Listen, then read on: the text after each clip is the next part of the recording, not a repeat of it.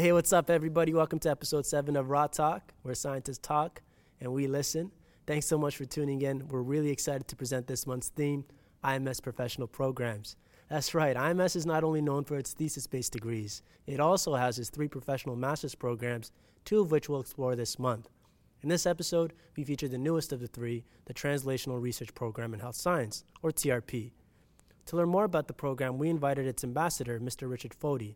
In addition to being the program's network and community coordinator, Rich is a fifth-year PhD student studying clinical epidemiology at the IMS. Having Rich on the show is great. Well-spoken and confident, Rich tells us how 10 days in Sicily changed his perspective on what he wanted to do in science. We also hear from Director Dr. Joseph Fehrenbach, who touches upon the challenges in industry, academia, and healthcare the TRP is trying to address, and what students hope to gain from the program. All right, if you enjoyed this episode, please leave us a comment on our episode page or let us know what you think on social media. Let's get into the conversation.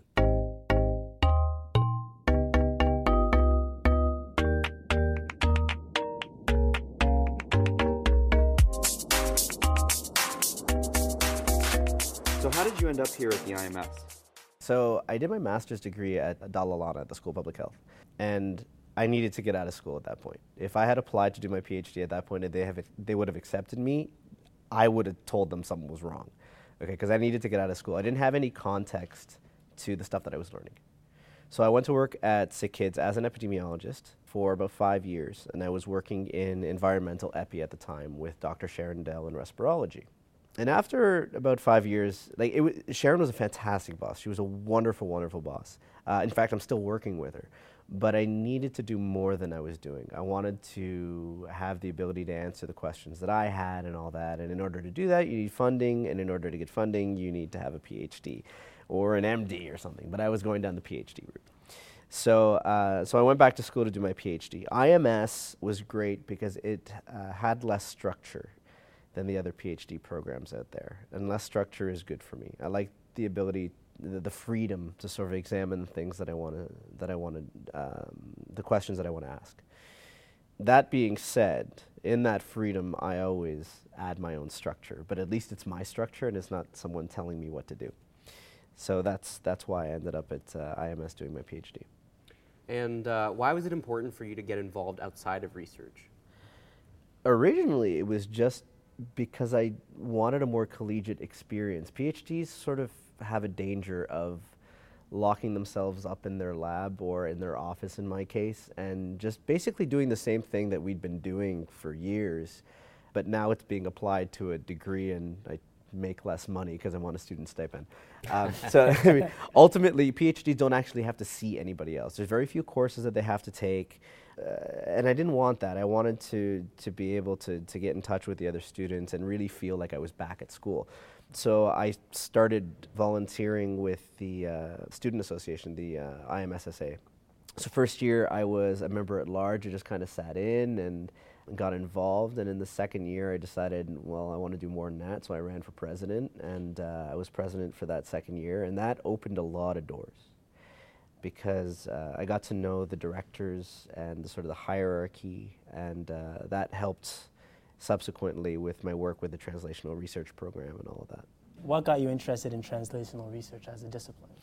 So that year that I was president, I remember there were these 2 students. We have the Ori Rodstein lecture series every year, and every year there were these 2 students. There were different students every year who came to present their experience at this thing called Eureka. It was the Eureka certificate program in translational research. And I didn't know what the heck it was, but I knew it was in Sicily, and the pictures were amazing. So anyways, the year after I was president, the Eureka thing came up again, and I wasn't going to apply, but Dr. Alan Kaplan, who was the director of IMS at the time, said, "Rich, you need to apply to this. You should go. This is right up your alley." And I said, okay. So I applied. And it's a competitive program, but I got selected, and they sent me. So great, I'm off to Sicily. And it was absolutely spectacular. But I got in the room the first day, and I really didn't know what I was in for. I kind of had an idea of what translational research was, but I wasn't really sure. And I got there, and the people that run the program there are pretty major scientists internationally. And they stood up in front of us. There were 30 of us international students in this room. It was a beautiful space. And the first thing they said is the system is broken. And I thought, oh, amen. Okay, this whole concept of just applying for funding so that you can do a study, so that you can publish a paper, so that you can put that on your CV and get more funding to do another study, to write another paper, and that cycle just doesn't make any sense because it doesn't often lead to a really substantial change in healthcare. It can, okay? And it's not to dismiss discovery science by any means. We need discovery science to find those solutions. We absolutely do. But I'm not a discovery scientist. I'm an applied scientist. I'm not a theoretical person, okay? I want to use theory to do something with it. So we spent 10 days in Sicily at the certificate program, and it was amazing. It completely changed my perspective on what I wanted to do with science. And so when I got back, I changed my thesis. It was like, it sounds ridiculous, but the 10 days that I was there gave me a new perspective. And I didn't completely change it. I just added a couple of pieces that would make it more translational. And at that time, the IMS had just started planning their translational research program. So yeah, the translational research program I think had been in the works for a couple of years. It was the first, when I got back, it was the first I'd really started hearing about it because I think they sent me specifically so that I could add my perspective to the planning and the organization of it. And so in the next year, I got a little more involved, and that sort of snowballed to where we are now. And could you tell us a little bit more about that program? Yeah. The program is a professional master's degree. It's our first year in operation right now. There's 17 students. And the idea behind it is to try and get an interdisciplinary group of people around a table. So ultimately and ideally, we don't want 17 scientists sitting around a table all agreeing on the same thing. That's not the point. This is new to science. It's not new to other disciplines, okay? So if you think about business, for example, if you're going to come up with a new product, the first thing you're going to do is find out whether there's even a need for that product, okay? So you're either going to find a need for it or you're going to create a need for it, one of the two, okay? So, but you have to identify that there's a need. And then you need to figure out whether there's anybody else in the marketplace who's actually trying to address that already. Like, do you have competition? Who are they? What are the products like? Are there holes in there? Like, are there weaknesses that you can capitalize on? And then you're going to decide, yeah, I'm going to create something similar or something completely different, and I'm going to fill in all those gaps, okay?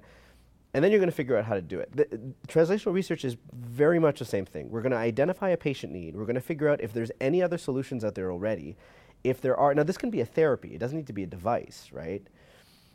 We're going to figure out, is there anything else out there like that already? And if there are any weaknesses in those therapies or in those products, and then we're going to try and find a solution that will fill in those gaps. So that's kind of the point. But in order to do that, you need sort of an arsenal of tools. It's not just the science that we've been trained in. There's a lot of other things that are taken into consideration, things like intellectual property. Okay, now IP, you might think, okay, well, I don't want to make money. It's all about the children, for me, in my case, I work at Sick Kids, right? And that's cool. Like, it can totally be that. You can be as altruistic as you want.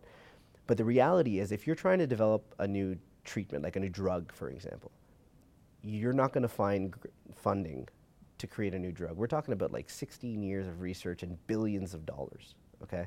So you're going to have to partner with somebody. In that particular case, it'll probably end up being a pharma company. But in order for a pharma company to actually want to do this, they're going to have to get something out of it. So they're going to need to make money, okay? And if you go out, very simply, if you find a discovery and you go and you present it in an international conference, it's now open source. There is no IP on it anymore. So that's what we're used to doing, right? We're used to finding a discovery and then going and presenting it. But if you wanted to make the drug, there's no IP anymore. No pharma company in their right mind is going to devote billions of dollars into R&D to develop something that the next company can just copy and throw up on the shelves.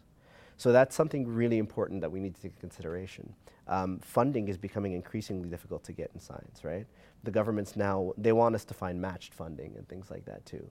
So we got to go out and sell ourselves as scientists. We're not trained to do that. We're scientists, right? We're trained to be in the lab and actually do the work that we're doing. So now not only are we spending, more than half of our time actually applying for grants, now we got to spend a whole other chunk of our time trying to find partners who are going to match the government funding in order to actually do the work that we're doing. It's just becoming increasingly difficult. So those are some of the tools that we train our students with. They need to learn to collaborate. So they're not going to be experts in law. They're not going to be experts in ethics. They're not going to be experts in marketing, right? If you're designing an application, they're not going to be coding experts. So they need to learn to work with all of these people. All of these people talk in different languages. So you need to know where to find them. You need to know how to talk to them. You need to know how to develop a team in order to actually successfully create that product or that therapy that's going to be a solution to the need that you originally identified. Hi, my name is Alex. And I'm Melissa. And this is the Ask a Student segment. So this episode's Ask a Student is a little bit different than previous installments because not only will we be talking to 2 students today, we'll also be featuring an innovative project that they're currently working on to help U of T students gain timely access to mental health services. So now we're going to turn it over to our lovely guests who are going to introduce themselves. Hi, this is Lily. Hi, I'm Tiffany, and we're both second-year master's students in the Translational Research Program at the Institute of Medical Science at U of T. We also have 2 other teammates, Cheryl and Gurpreet, who unfortunately couldn't make it here today. So why don't we talk a little bit about the TRP program? So the Translational Research Program is sort of the first of its kind in Canada, from what I understand. And you guys are part of the first cohort of students who are going to graduate from the program, which is pretty exciting. Do you guys want to talk about your experience in the program so far? Yeah, so I came into this translational research program at 2015 when it's the year that it started.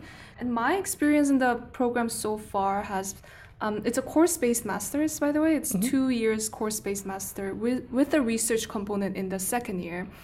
So in my first year, my classmates and I were in the courses to learn more about the context around translational research, and through the case studies, learn about specific examples of the researchers who have done translational research.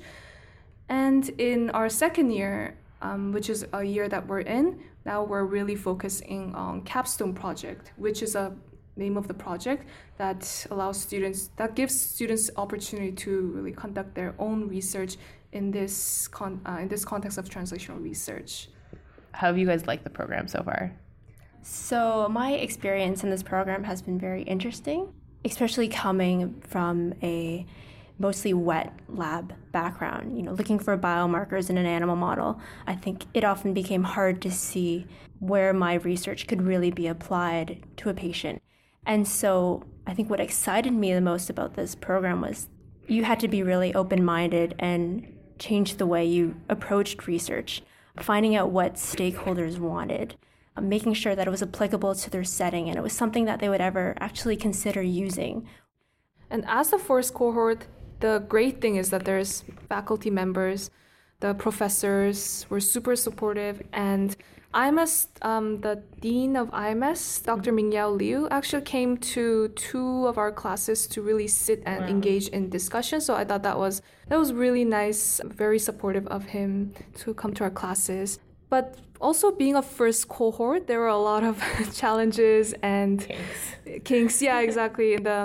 At organizational level, that has to be sorted out, and now it's fixed and improved for a second cohort. It's very, very nice to see.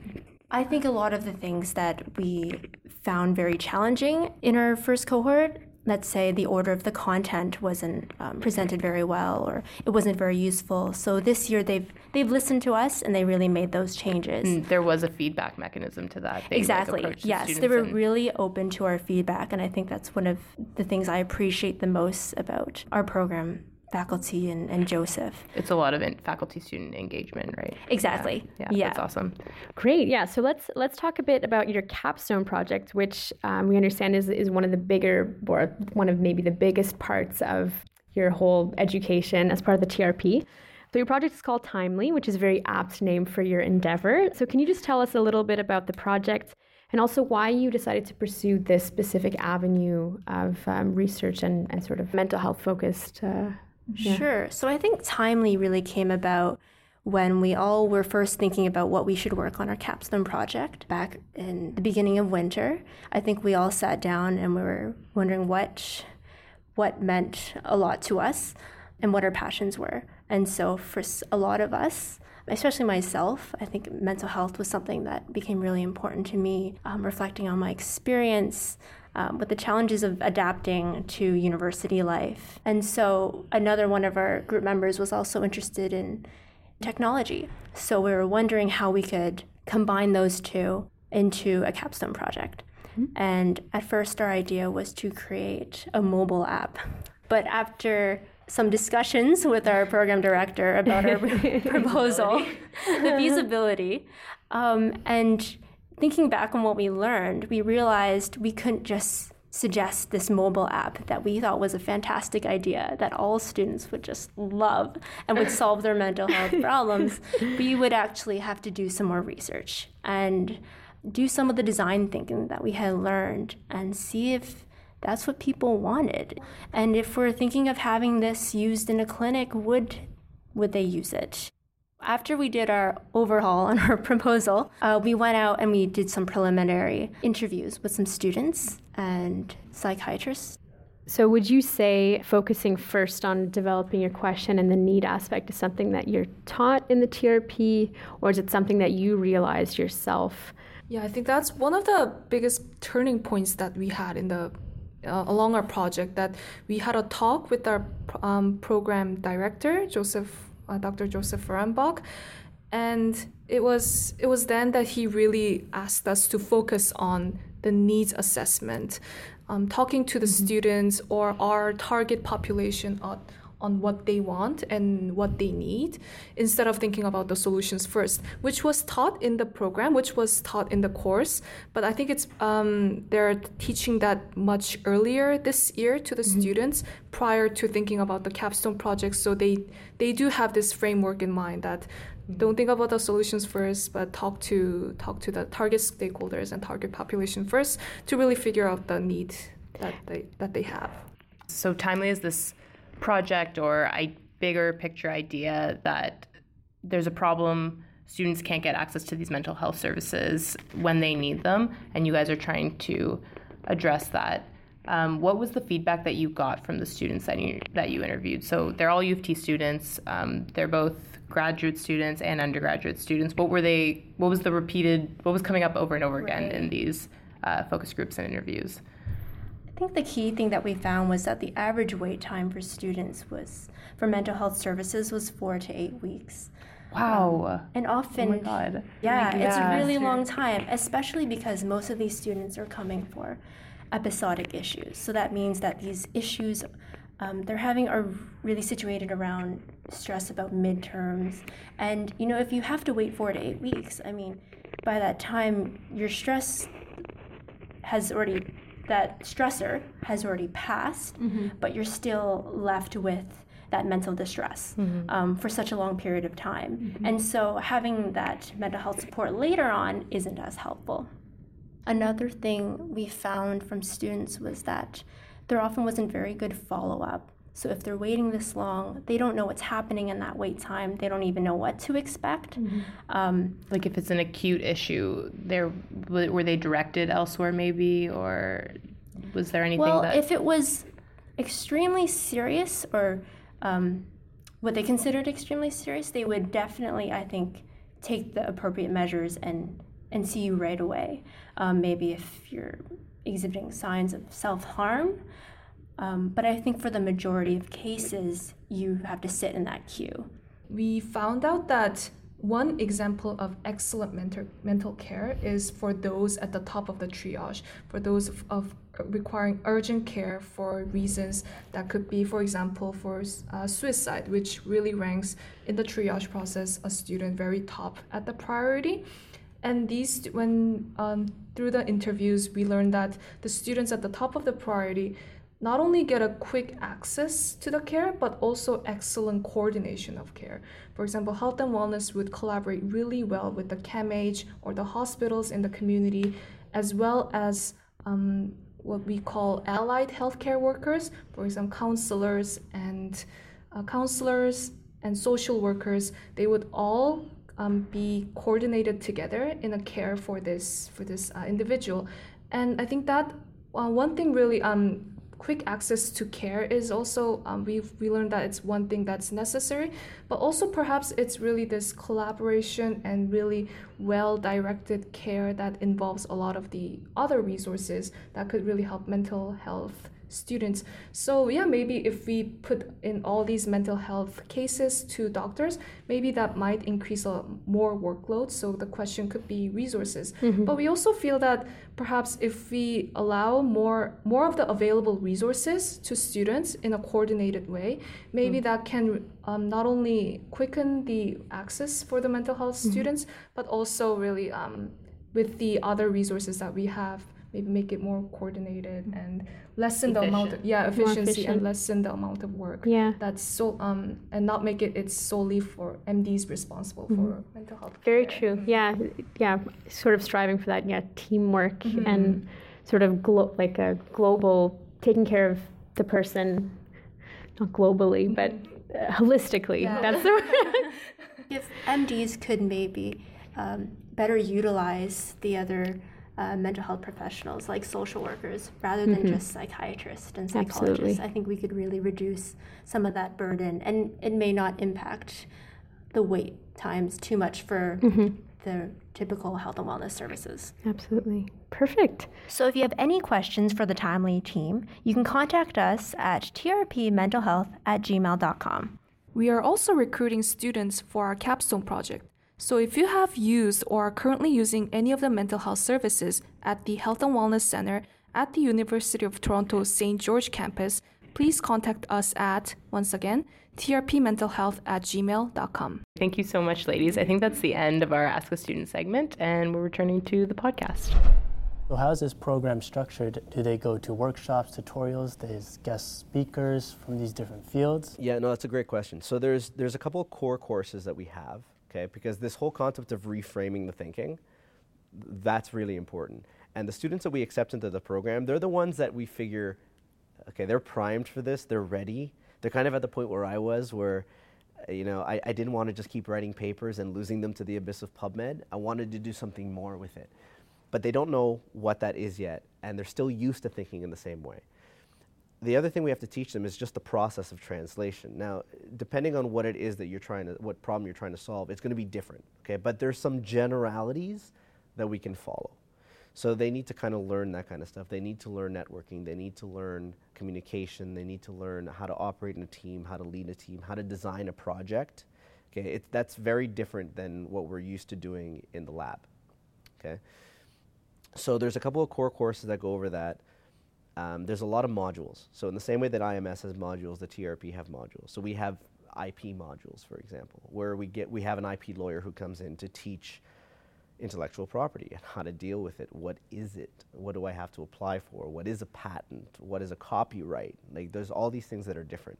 So between the core courses and the modules, and then all the co-curricular stuff that we do, we'll bring in people from venture capitalists, for example, or lawyers or people that come in to talk about their area in translation and how that works. We bring in a lot of entrepreneurs, people that have done this before.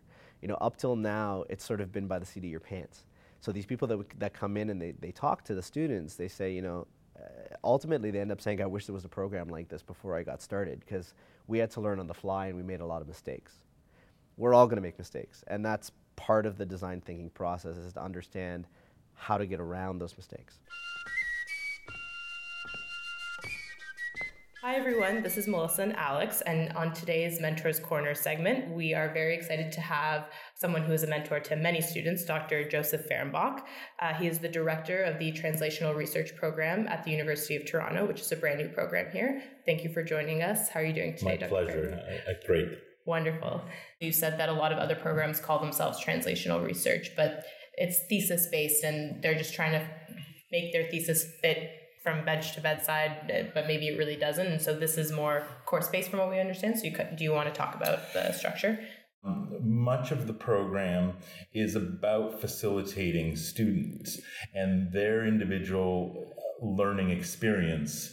And that sort of sounds weird in a program that's supposed to be focused on groups and collaboration, but the students bring to the program their individual needs. Mm-hmm. And the way that the people that get in an ideal situation, we're still learning, is that the people that do get into the program bring into it somewhat of an understanding or an appreciation of where they want to be, a drive, a vision.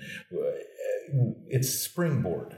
Now, that said, we've had some really, really amazing recent graduates that started out right from undergraduate that have done some amazing things because they found that the program for the first time in their lives sort of opened things up and they could make their own choices and they didn't have to follow.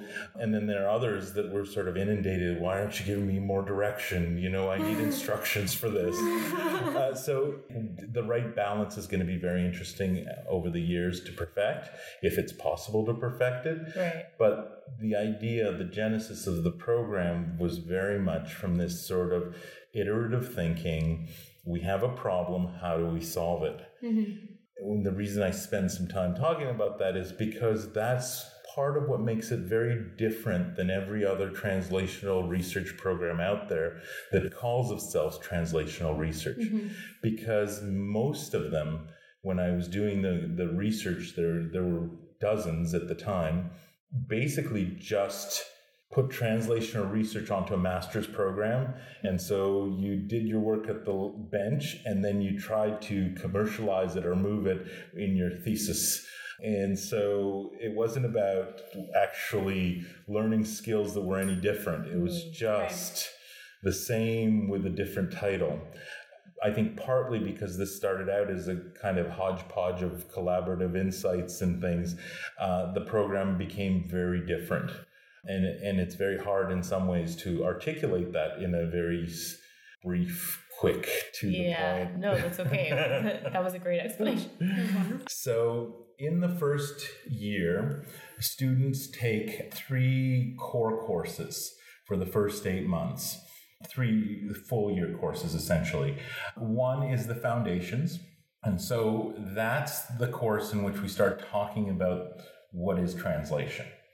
And what we've done this year in response to some of the student feedback, but also into thinking about tweaking, we actually haven't talked about translation the whole first semester.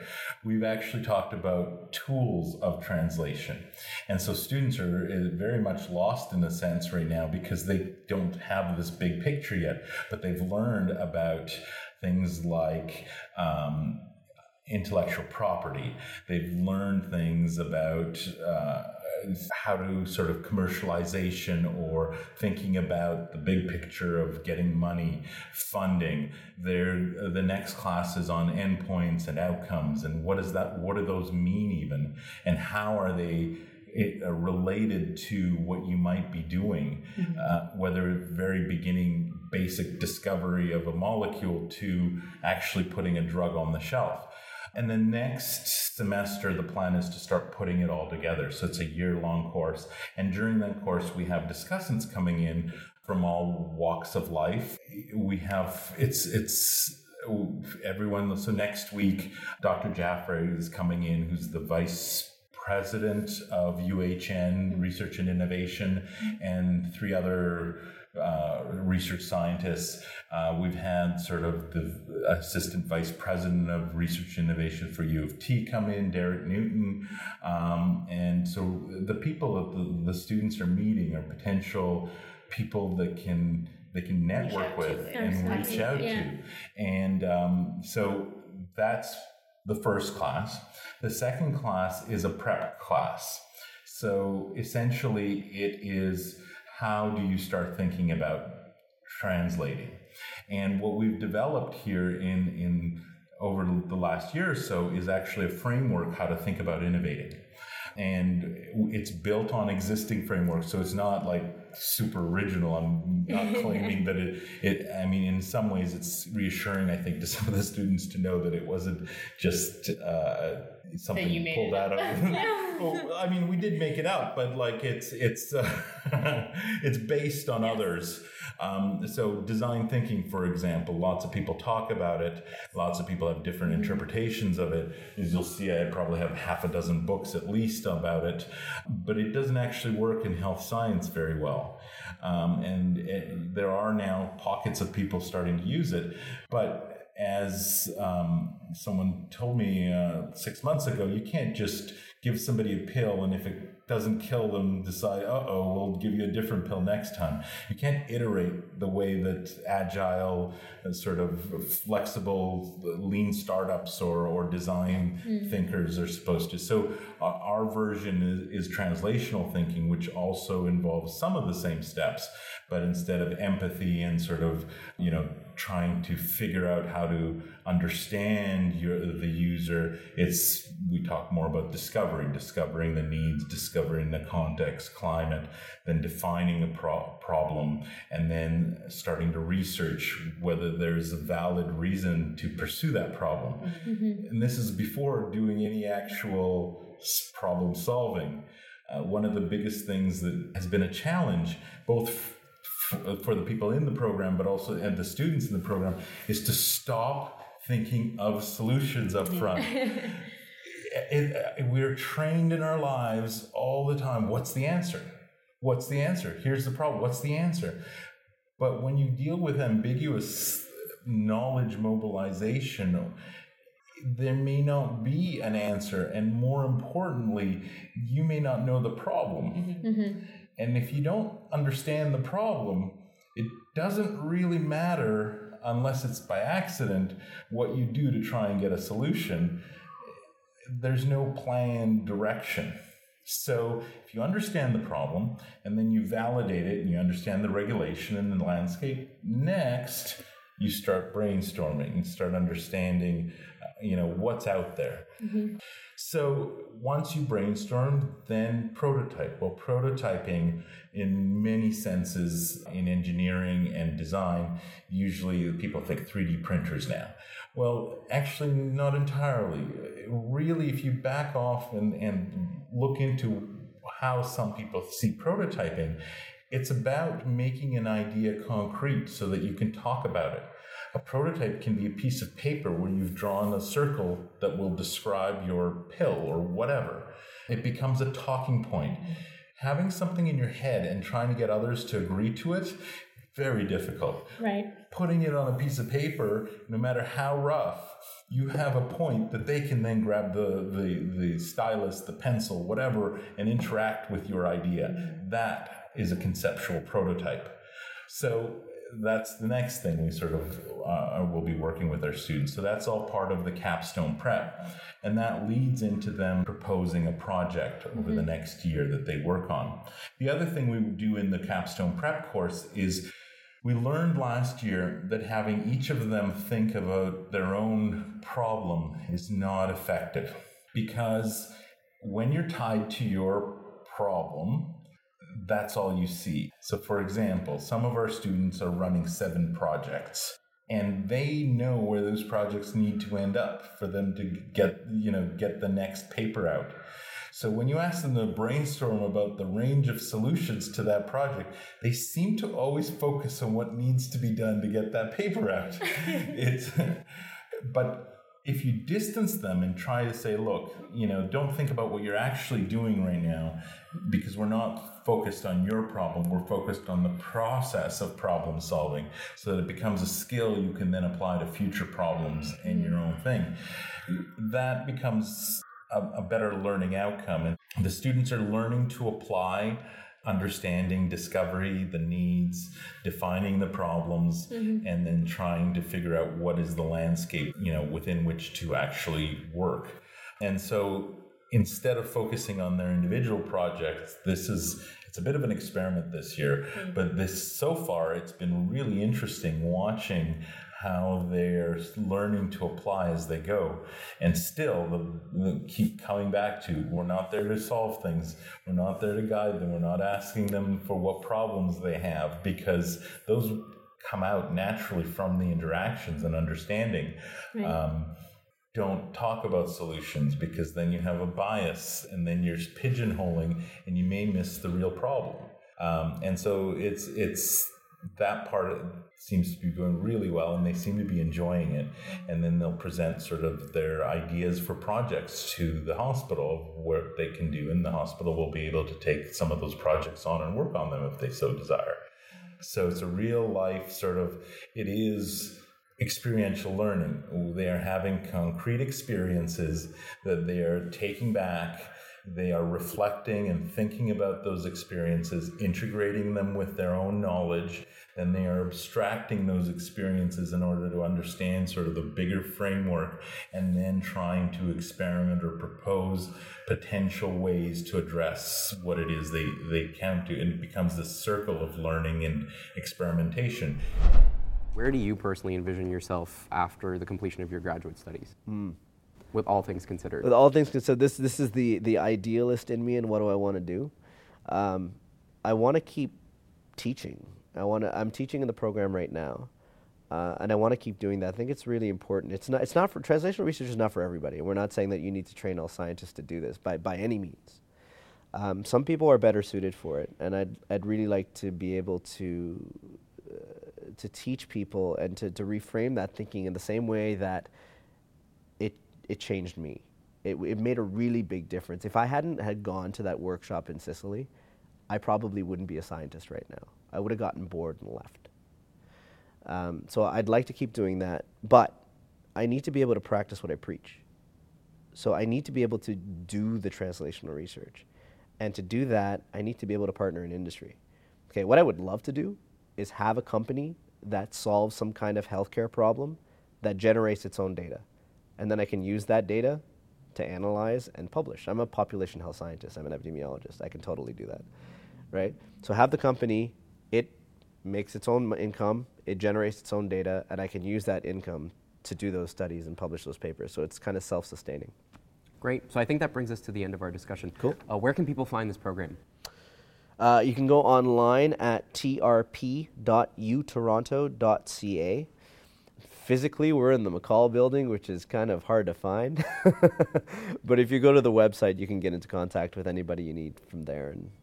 Excellent. So that was Richard Foti. Thanks so much for joining us. Thanks very much, guys.